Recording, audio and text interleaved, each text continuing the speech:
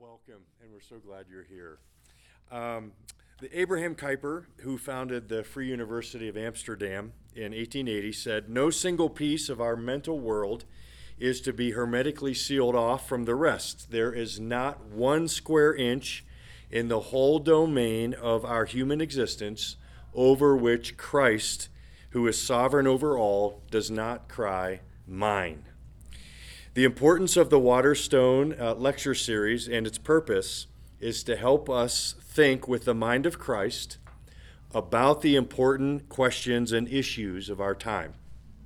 Christians are strategically prepared and placed to engage people from every part of our surrounding culture.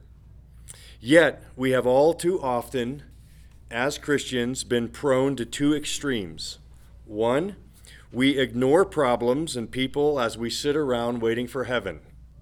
Or 2, we become activist power players who use political clout to scream as loud as we can with our money. True kingdom passion is for action, but informed, thoughtful, Jesus-directed action as he shapes us with Scripture. This is why we are here, because we love to learn, but even more because we must always be learning to love.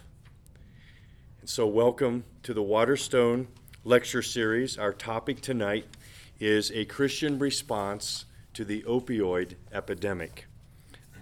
Our speaker tonight, I am honored to introduce. Donald Bechtold, MD, is a graduate of the University of Colorado School of Medicine, where he also received his postgraduate specialty training in general adult psychiatry and his subspecialty training in child and adolescent psychiatry. Following completion of training, Dr. Bechtold joined the full-time faculty of the University of Colorado School of Medicine in 1985, where he taught and served until 2001. He also served as adjunct faculty at Denver Seminary in their Master of Arts counseling program. As a contract consultant, Dr. Bechtold has served with the Indian Health Service.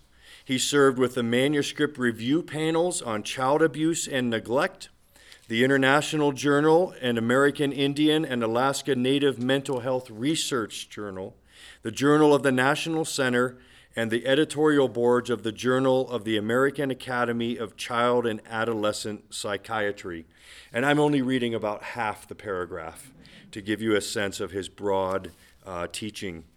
Among other research projects, Don was the recipient of the National Institute of Mental Health Individually Faculty Scholar Award, studying American Indian adolescent suicide. Don was also a principal investigator of the clinical research and screening project related to the tragedy at Columbine High School.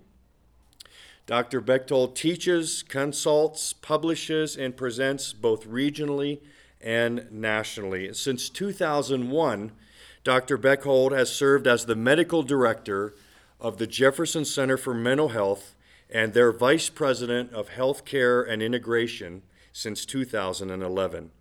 Dr. Bechtold is board certified by the American Board of Psychiatry, Neurology, in both general psychiatry and in child-adolescent psychiatry. He is a distinguished fellow of both American Psychiatric Association and the American Academy of Child and Adolescent Psychiatry. I would just like to add that for the past 4 years, I've served on the board at the Jefferson Center for Mental Health, and so I have had a front row seat to observe Dr. Bechtold over these years, and I have found him to be not only a sterling leader and manager in a large organization, not only a distinguished psychiatrist, but even more, I have found him to be a deeply devoted follower of Christ in a very challenging world. So would you join me and give a Waterstone welcome to Dr. Don Bechtold.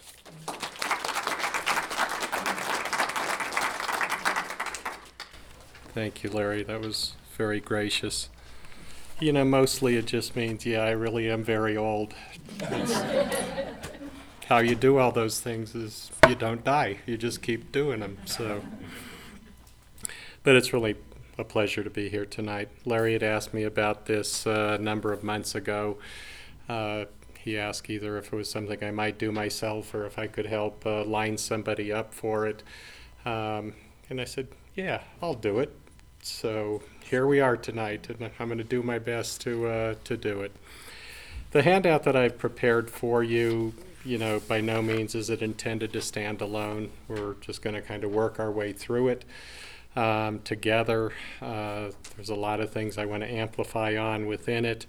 At any point, if you want to stop and talk about something, please feel free to do so. Again, I'd like this to be, very casual, interactive, not a formal lecture, if you will. I've begun with the historical timeline. I think it's really interesting when you read about it and when you see how far back opiates go in history. And I think it's interesting that here we are in the midst of a church talking about it, and you see here 3400 BC, the opium poppy cultivated in lower Mesopotamia. They called it the joy plant, and they passed it on to the successive empires, beginning with the Assyrian and then the Babylonian. They're not talking about the Persian, but I don't imagine that the Persians were left out, probably them as well, and the Egyptians, and I suspect the Romans as well.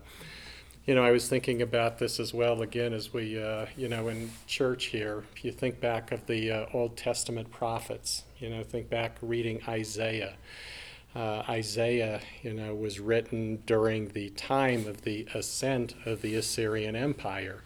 Lots of what Isaiah prophesied about, though, was really in terms of the end of the Babylonian exile and the promise that God would be faithful to the exiles and would bring them home one day. And you think of the emperors, Tiglath-Pileser of Assyria, Nebuchadnezzar of Babylon. You read about them in Isaiah or any of the prophets, and you never think that, maybe these guys were high on opium.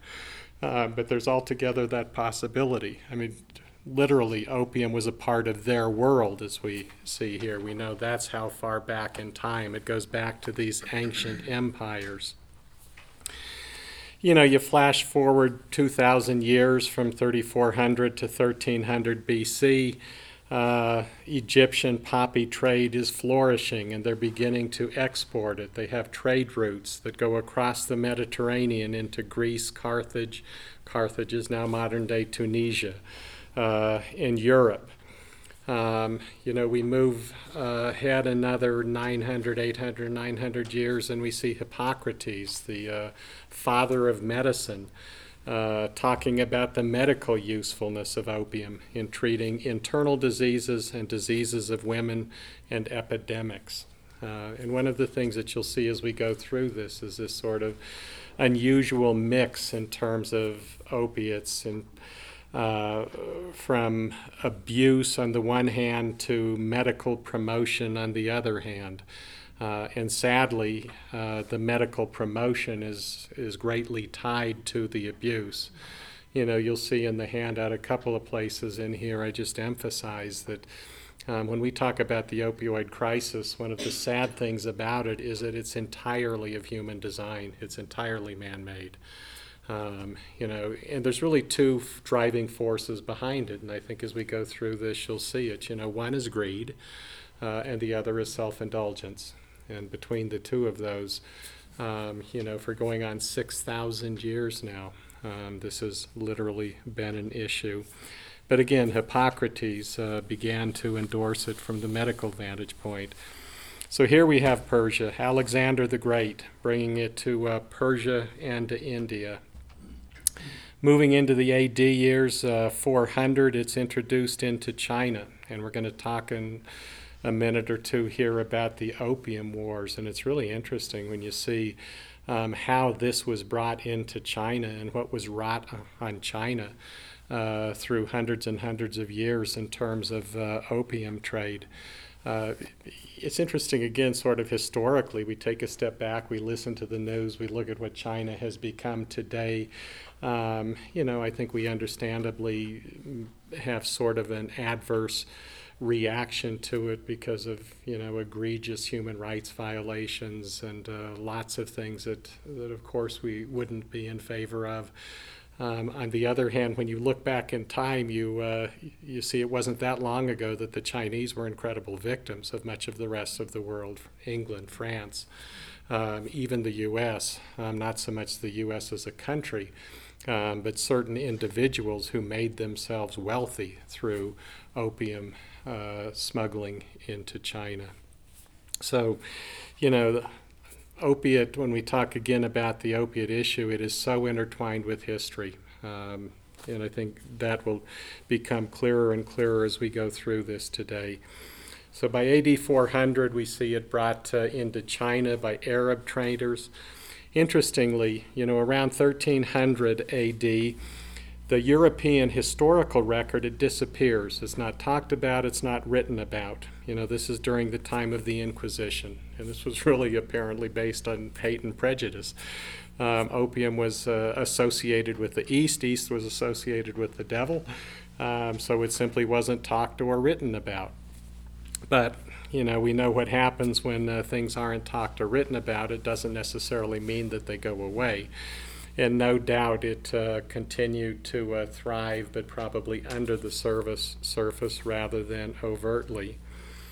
By 1500, it's being brought into Portuguese, this time by the Chinese. 1527, 227 years later, since it disappeared from the European historical record, it's reappearing again in the medical literature in the form of laudanum. And if you watch John Wayne movies, you'll see the Duke using laudanum in some of them. Laudanum is basically a combination of alcohol and morphine.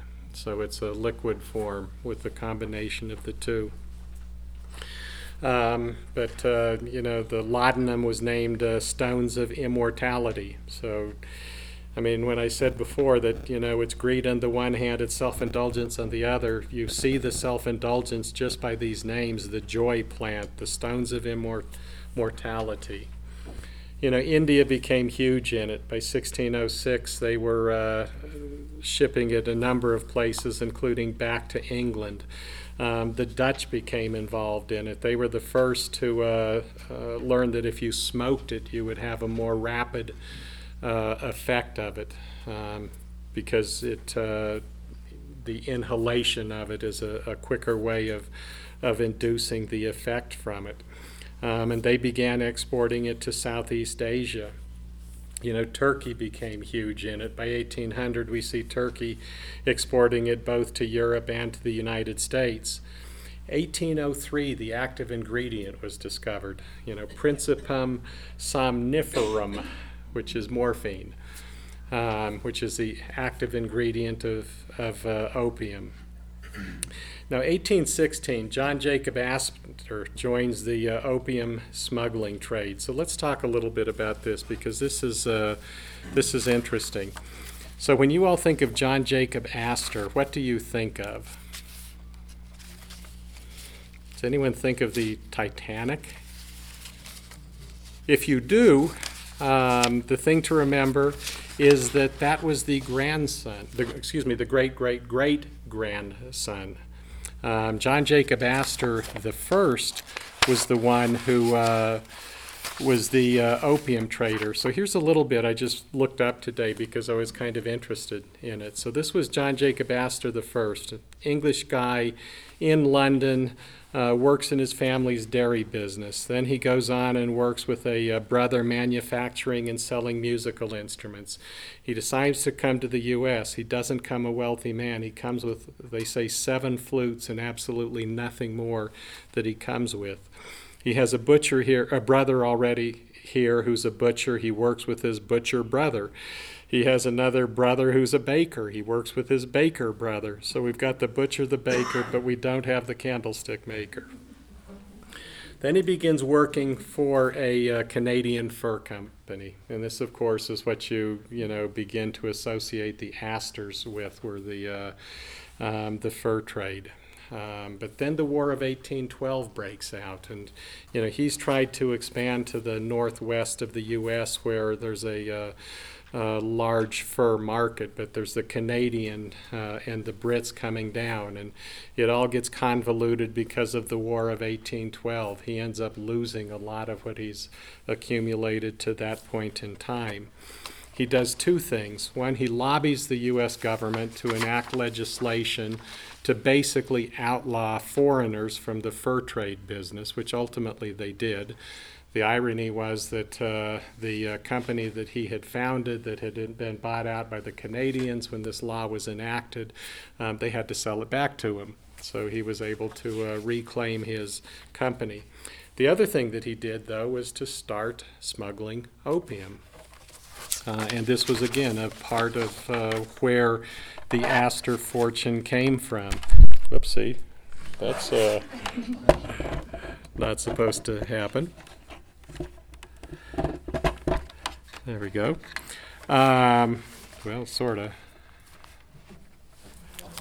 No, it's fine, Larry. It's fine. I'll just hold this.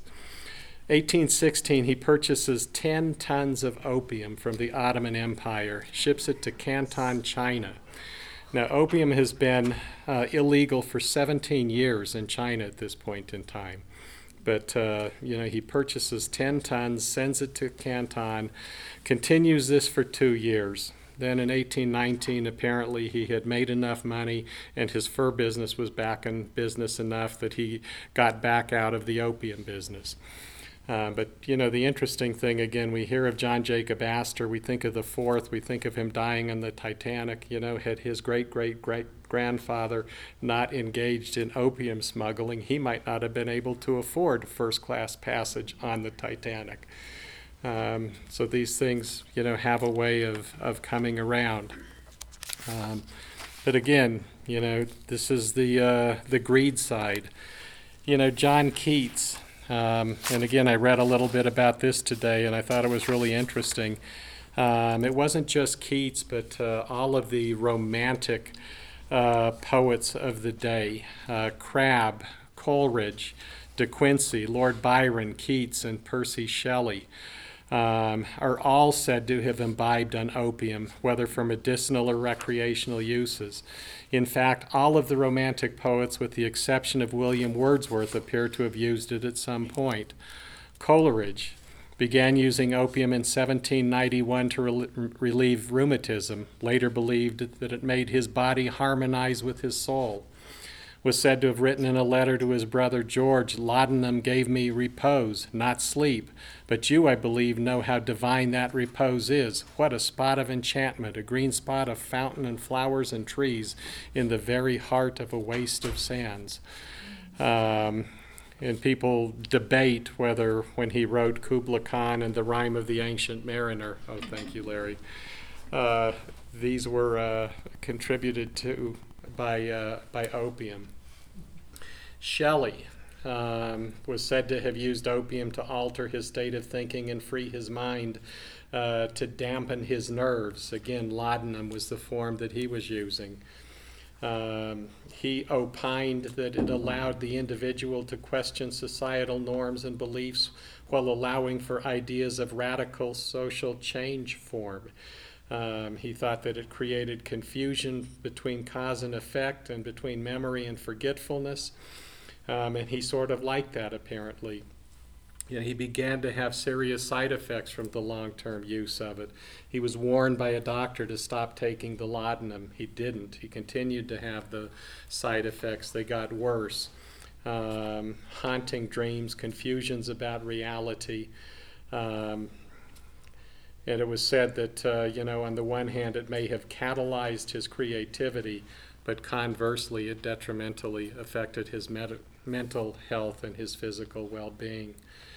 De Quincey was probably the most overt of them all. He wrote a book called Confessions of an English Opium Eater. Started using it for a toothache in 1804. In this book, the Confessions of an English Opium Eater, he focused on the pleasures and pains that influenced his work through opium. He was often encouraging people to try it. He was blamed when they subsequently did and became addicted. When laudanum became very inexpensive to purchase on the streets, he was quoted as saying, "Happiness might now be bought for a penny."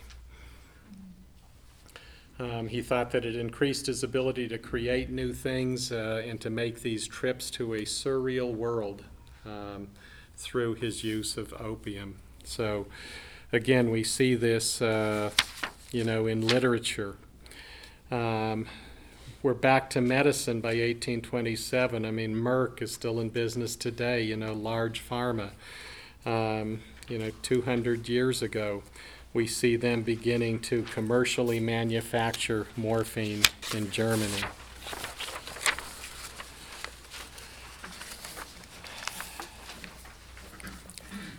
So we see that U.S. Customs places a duty fee on it in 1840, but then in 1839 until about 1860, we have the two opium wars. And again, the history of these is really interesting. The first opium war arose because the Chinese were attempting to suppress the opium trade within China. How dare they? The Brits didn't like that because the Brits were making a ton of money off of the opium trade in China. So there was this conflict that arose, this first opium war between them. The Chinese were not very strong militarily. The British were much stronger. So the British came, destroyed a blockade of the Pearl River estuary at Hong Kong, went on up to Canton. It was obvious that the Chinese couldn't stop them. They negotiated the Nanking Treaty at that point in time.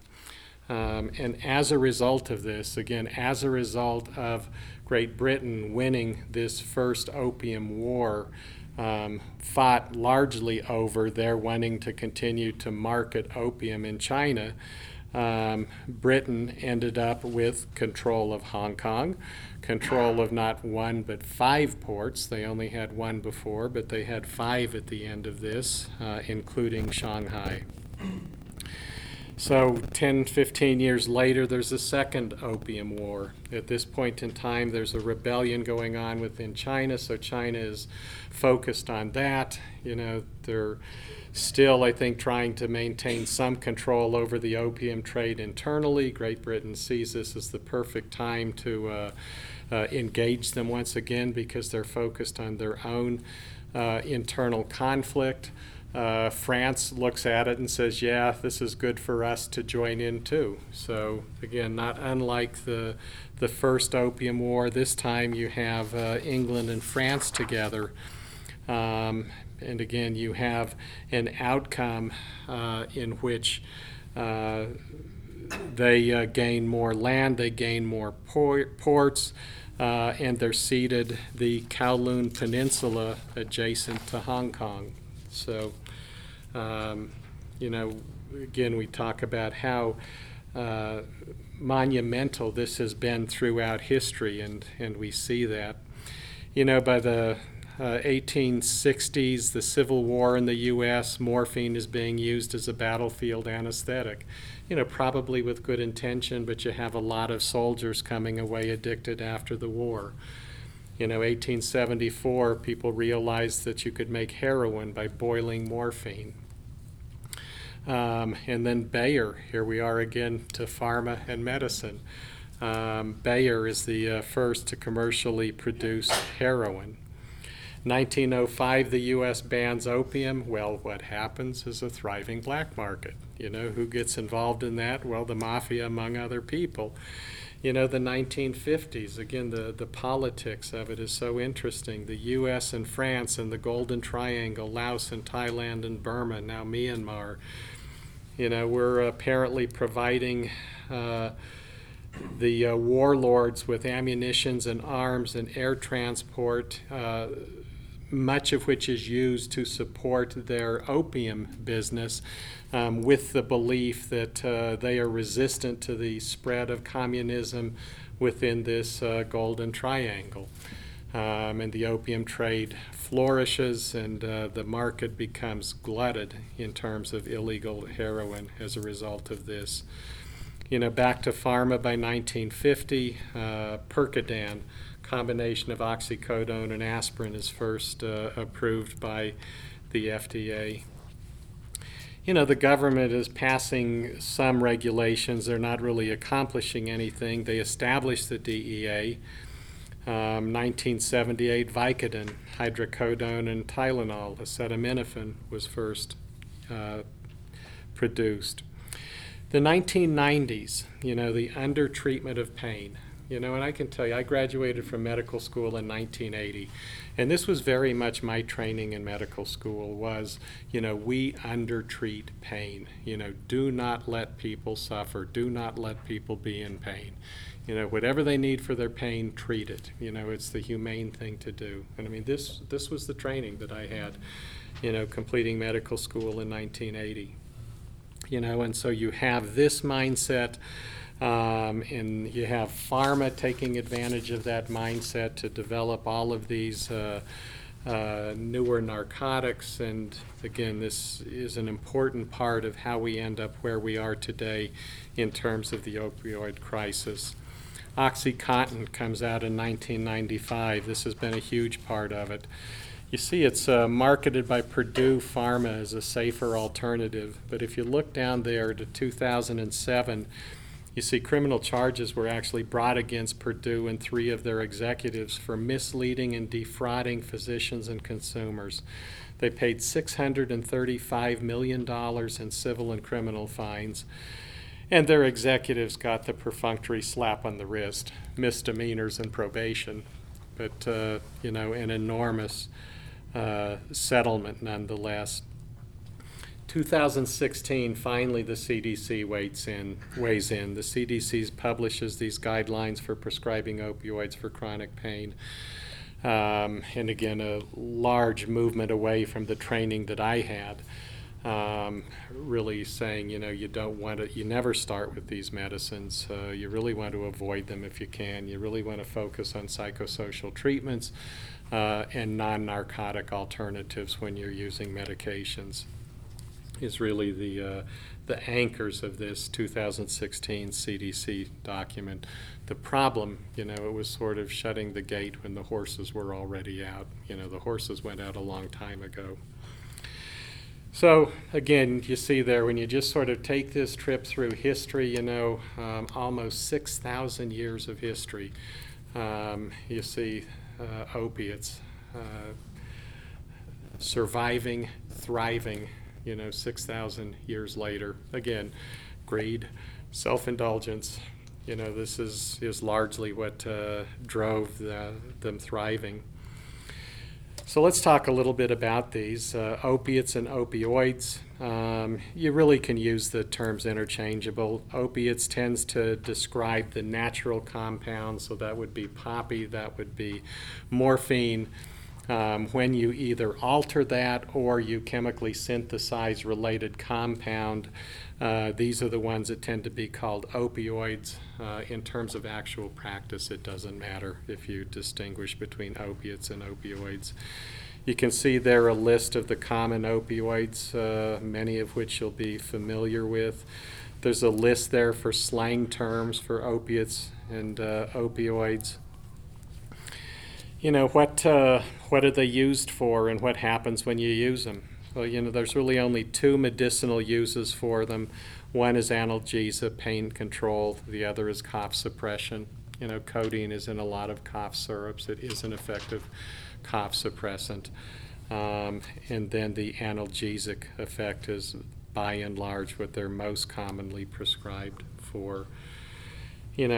What are the other effects of it? Well, certainly when people use them chronically over time, when people overuse them, misuse them, functional impairment is paramount. This can be financial, professional, vocational, educational, social, interpersonal, legal. These, you just see any number of lives enormously impacted. And interesting, when Larry asked you all to share what your interest, and many of you shared a family member, you've seen this firsthand. So, this isn't news to you. You're well aware of the kind of functional impairment that can happen as a result of misuse of opiates. Physical signs, people get what are called pinpoint pupils. They get constricted, they're tiny, they're lethargic, they're drowsy. Because of the drowsiness, they can't hold their head up, they have head nodding, their speech can be slurred. You're probably not measuring their pulse, but if you did, you'd find it would be slow. You'd find that the more they took, the slower their respirations were. Their face could be red, they could be sweating, they'd be clumsy, they wouldn't be hungry, they might be nauseous or even vomiting. And again, this is just sort of at the non-dangerous levels. Obviously, as you move to the dangerous levels, the ultimate complication is death. Psychological and behavioral. There is a euphoria that goes along with these, and that's part of what's so reinforcing to individuals taking these. Even the analgesic effect is really interesting. What people need to understand about the analgesic effect is it doesn't stop the pain. If you ask an individual if they still hurt, they're likely to say yes. But if you follow up with, does it bother you? No. It changes the subjective response to pain. It doesn't alter the pain itself. It's the subjective response to pain that it alters. And again, this is, taken another step above that. You can begin to see this euphoria that is really reinforcing in an addictive pattern. But when you heard some of these romantic poets, and just how goofy they got under the influence, you see these other things, the paranoia, the confusion, irritability, moodiness. Long-term, there's a lot of medical complications from the long-term use, organ damage, tolerance and dependence. These are two terms just to understand. They're simple concepts. Tolerance simply means to have this level of effect. Over time, you have to take more and more and more medicine to achieve that level of effect. Your body gets used to it. Your body begins to override it. So you have to override the override by taking more. And that's just to maintain the level of effect that you've had. If you want more effect, then you really have to override it. So this is tolerance. And dependence is a physiologic withdrawal when you stop taking it. And these are huge problems with the opiates. And again, the dependence, the physiologic withdrawal, this is part of what makes it so difficult for people to come off of it, because, it's really unpleasant to go through opiate withdrawal. So opiate withdrawal, early symptoms: agitation, anxiety, muscle aches, runny eyes, runny nose, sweating, yawning, craving for the drugs. Later symptoms: abdominal cramping, diarrhea, dilated pupils, goosebumps. Now here's one you can dazzle your friends with. Instead of saying goosebumps, say piloerection. It's the medical term for goosebumps. So you can get piloerected when you're late in the withdrawal from opiates. Again, nausea, vomiting, depression. Your shorter acting opiates, which are most of them, if you don't use them, if you're addicted, you will start having withdrawal symptoms within 12 hours of your last use. If you're talking a longer acting one like methadone, you may have about 30 hours before you start having withdrawal symptoms. But again, you don't have a very big window before you're actively seeking something to head off the opiate withdrawal. The last thing I have in that section, and this is important to remember, when you see opiate withdrawal, it's dramatic to observe, and for people going through it, it has to be absolutely miserable. It really isn't medically dangerous, by and large. It's really unpleasant. It's not medically dangerous. These people are, they look like they're dying. They act like they're dying. They think they're dying, and they're serious. It's a horrible thing to go through, but it's not medically dangerous. Unlike alcohol withdrawal, benzodiazepine withdrawal, these are medical emergencies. People do die from those withdrawals. So, this is not a medically dangerous withdrawal by and large. And you see there, what folks that are overdosing look like. Their speech is slurred, they can't pay attention, they can't remember anything. As it progresses, they may not be able to stay awake, they may actually go into a coma. Their breathing becomes more and more shallow. Again, the pinpoint pupils.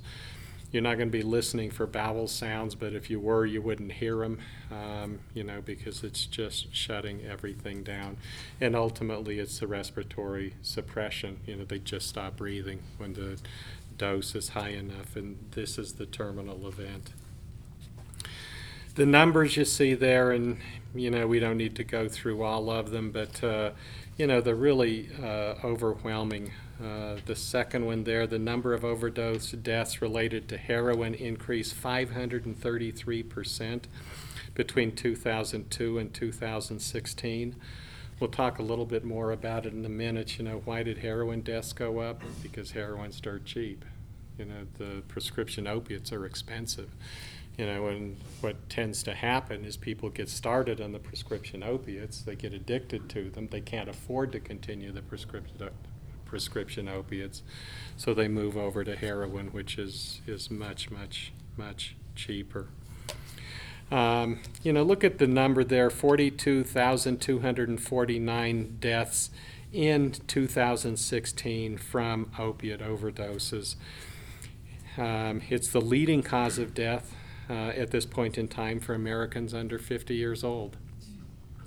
And I saw this little table, which I just threw in the handout because I thought it was kind of compelling and it gives some nice points of comparison. The entirety of the Vietnam War, 58,200 people lost their lives. In 1 year, 2016, 42,000 and some change died from opiate overdoses. That same year, you had 42,000 opiate overdose deaths.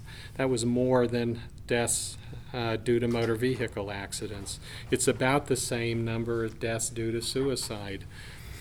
Fortunately, people don't die of AIDS at this point because of medical treatment in the numbers that they did before. The treatment is so much better now than it was before. But when it was universally fatal, 1995 was a peak year. That year, 51,000 people died of AIDS. Again, it's a little more, but it's not too far off the number that died in 2016 from opiate overdoses. Breast cancer, women, there's not a single one of us here that hasn't been touched in some way by that. Somebody in a family, somebody we love. And again, the number of lives lost to breast cancer in 2016 was less than the number of lives lost to opiate overdoses in 2016. So it gives you a sense of the magnitude.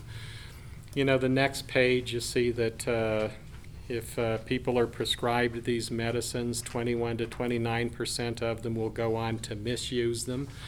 8 to 12% of them will go on to become addicted.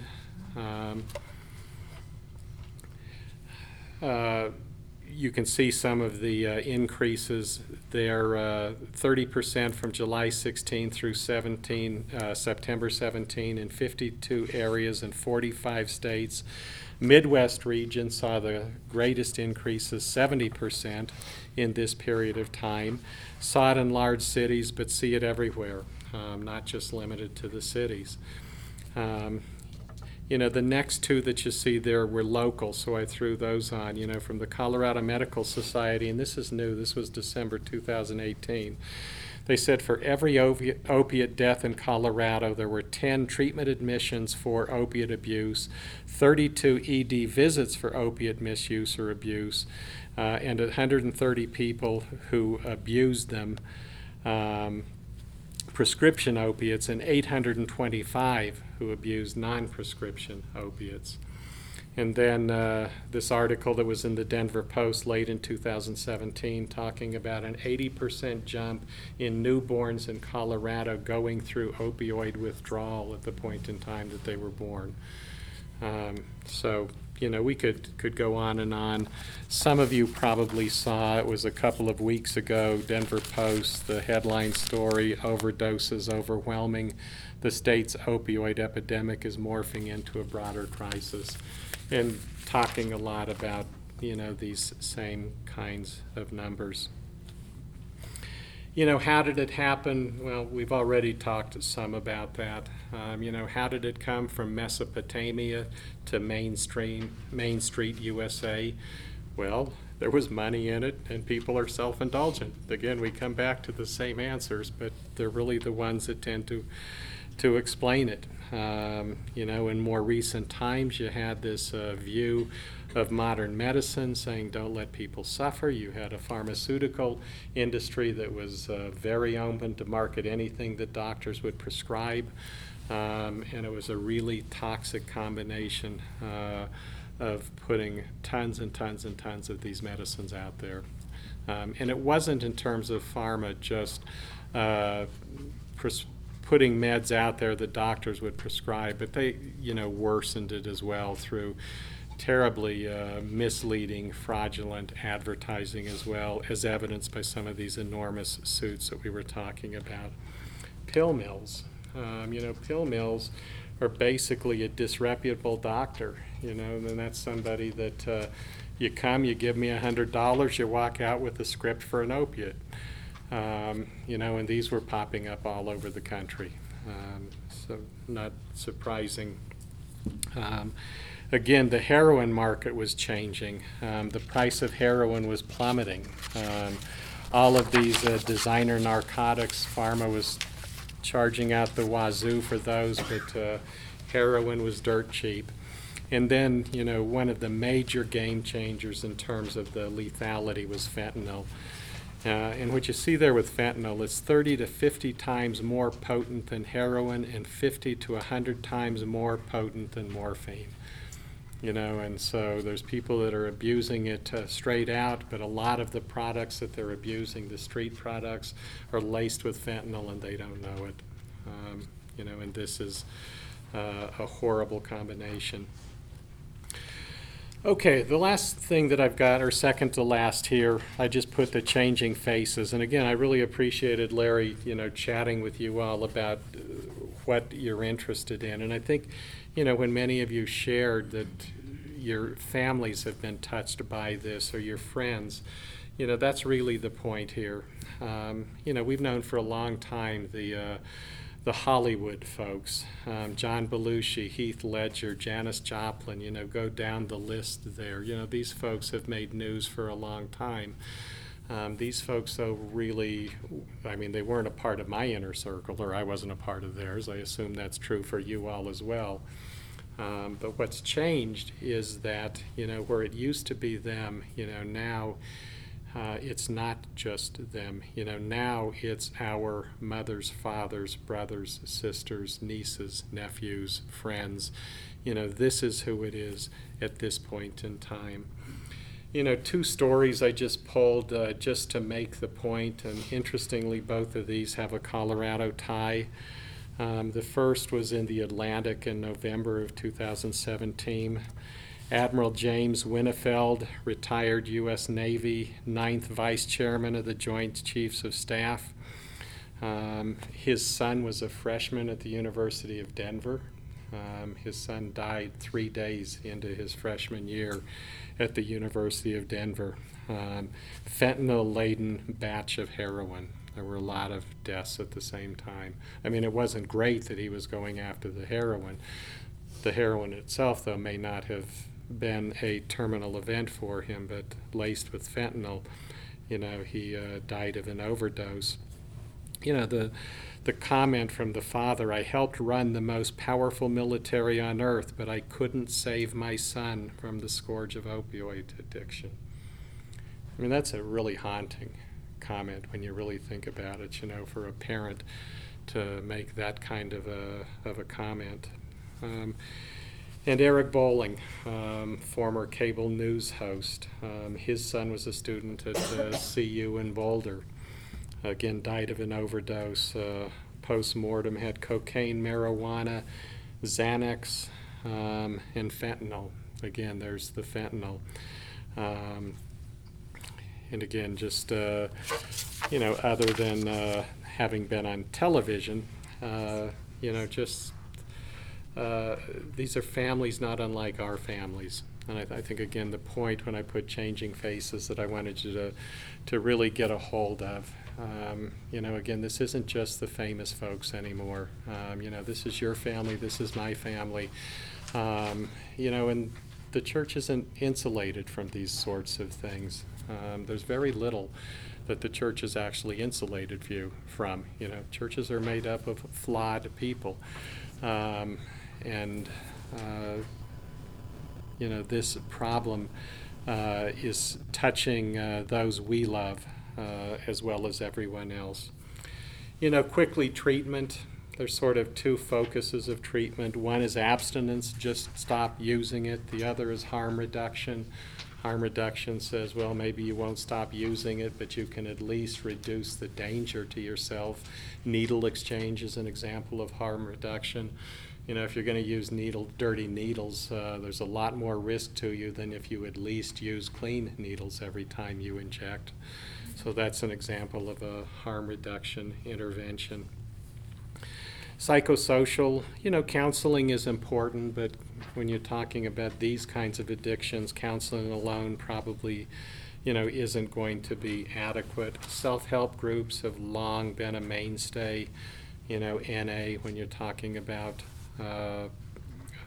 opiate abuse. These are really remarkable in terms of the impact for a lot of people. They're not for everyone, but there certainly are some incredible results of people in 12-step groups. Motivational interviewing, cognitive behavior therapy, acceptance and commitment, these are just different therapeutic approaches. Contingency management is kind of an interesting one. One of the things with addiction is if you're addicted, that at some point something really terrible might happen. But when you get ready to use again, you say, well, this might happen, but it's never happened before, so I'm probably okay this time. With contingency management or contingency contracting, you contract with this person, you say, what's the most feared outcome? Well, I'm afraid my boss will find out because I'm going to get fired if my boss does. Okay, here's what you're going to do. You're going to write a letter to your boss telling your boss that you're an addict. You're going to give it to me. You're going to do monitored urines, and the first time one of them is dirty, I'm sending the letter to your boss. And the point there is you're taking the most feared consequence, which isn't immediate otherwise, because you always say, it never happened before, I can do it again this time, I'll be okay. But it's contingent the very next time you use, your most feared consequence will happen. So it's sort of extreme, but it is something that's done sometimes in addiction treatment. You see there's some of the more intensive ones. There are residential programs, there's intensive outpatient programs, sober living communities. People don't live the rest of their lives in those, but when they establish a very early period of being clean and sober, they may really need this clean, sober community to support them, to sort of build up some inner strength that will sustain them when they move in the direction of more independent functioning. Medication-assisted therapies, there's sort of the three mainstay medications there. Methadone is probably the one that you're the most familiar with. This is basically an opiate drug. It's a long-acting one. It's given orally. You monitor people taking it. It really is more often than not a harm reduction. You're simply substituting an addiction to methadone for an addiction that isn't controlled, a controlled addiction versus an uncontrolled addiction, if you will. Although some people do taper off of methadone and get off altogether. Buprenorphine is a newer medication. It sometimes stands alone. It's sometimes, when you hear Suboxone, it's a combination medication that has naloxone in it. In both cases, it's a partial agonist, meaning it does fill some opiate receptors, but not all of them. It's also a partial antagonist. And the combination does a couple of things. It blocks the withdrawal, but it also blocks the euphoric effect. And again, it's that euphoric effect that's so psychologically addicting. Naltrexone, simply blocks the opiate response. You can't do this until somebody is detoxified, but once they're detoxified, they can be on naltrexone, and the notion there is if they take it, it doesn't matter if they use, they're not going to get any effect because you've blocked the effect with the naltrexone. So, medicine is certainly not the only part of treatment, but it's an important part of treatment for many people. The last thing you see there, and again, this is really important, and particularly for any of you that have somebody close to you that you're worried about, and this is more recent, the rescue naloxone or Narcan, which is probably what you've heard it named. Basically, if somebody, has a serious overdose and, is really in peril of potential death, mostly it's a nasal inhalation. Anyone can squirt it up the nose. If somebody's unconscious, they can't do it themselves. But you squirt it up the nose, and if the reason they're unconscious is because of the opiate overdose, it will block the effect and, will be life-saving for the individuals. It's important enough, you can buy it without prescription. You can go to a pharmacy and get it. Larry mentioned Jefferson Center. All of our sites, we've put defibrillators in. Sudden cardiac death oftentimes would be reversible if a defibrillator was there and somebody knew how to use it, so we've made the investment in putting those in.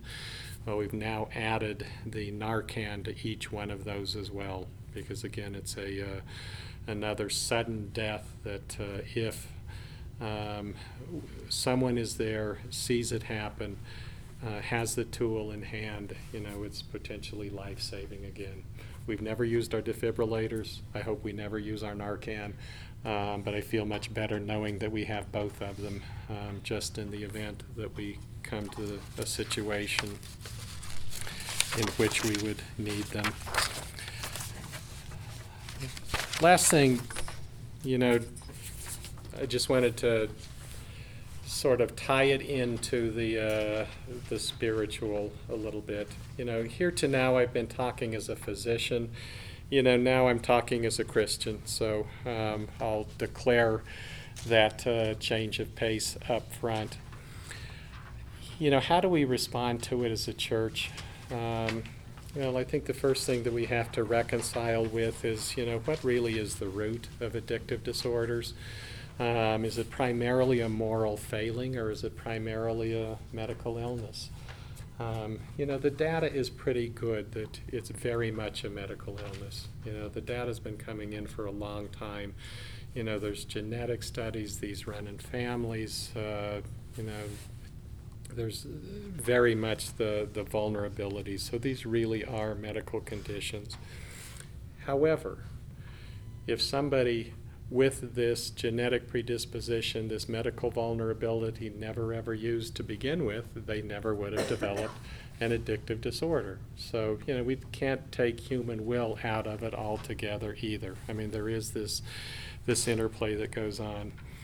Most of you have heard of Pete Maravich, and, I heard him speaking years ago, and I've always remembered what he said, and I think it's, so important. He had developed an alcohol problem over the course of his life. When he said with regard to alcohol, he said, with my first drink, I gave alcohol a toehold, and then it became a foothold, and then it became a stronghold, and ultimately it utterly consumed me. But you think about the toehold, and how it grows and how it blossoms and how it becomes bigger than life over time. And I think, we have to look at all addictive disorders in the same way, whether we're talking about alcohol, whether we're talking about opiates. Again, I believe in the medical model, the disease model. This really is a disease state. I also believe, that for most of the things that we do, we have some responsibility. If I smoke like a chimney and develop lung cancer, well, it's a real illness, but I bear a lot of the responsibility for having chosen to smoke like a chimney. And most of the things that we do, there's health risk and health promoting habits that, we need to aim to increase the health promoting and decrease the health risk habits. What I really thought about, though, and one of my favorite stories in the Bible is John 8. Jesus is there, and the Pharisees and the teachers of the law bring this woman caught in adultery. Picture, what it was like for her. She had to be panicked, terrorized, become, I'm sure, just roughly treating her, bring her up, shove her in front of Jesus, say, we caught this woman in adultery, we're going to stone her. Any problem with that? They were testing Jesus, so what did Jesus do? Well, he kneels down, he starts drawing in the ground. I don't know if he was drawing, writing, but there was great dramatic effect in not responding immediately, making them wait a little bit. So he draws in the sand, looks up, says, yeah, you're right. She's guilty. That's the punishment. That's the law. You're right. Here's what you do. The one of you that's never sinned, you throw the first rock. One by one. And I think it says it's oldest to youngest or youngest to oldest. It's one or the other, but that's the order in which they leave.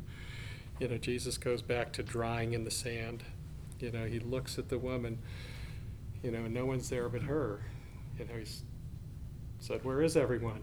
She says, they all left. And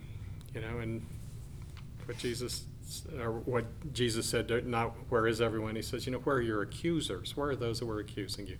They all left.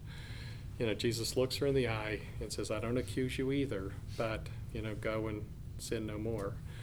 And I think when I think of these issues with the church, I think the church is way too judgmental, and I'm not talking about, I don't know your church, but if your church is like most churches, you probably have an element of that because almost every church does, I think we'd do better to let God do the judging and for us to really show the love of Christ to people. And, I think that this is a great example of that.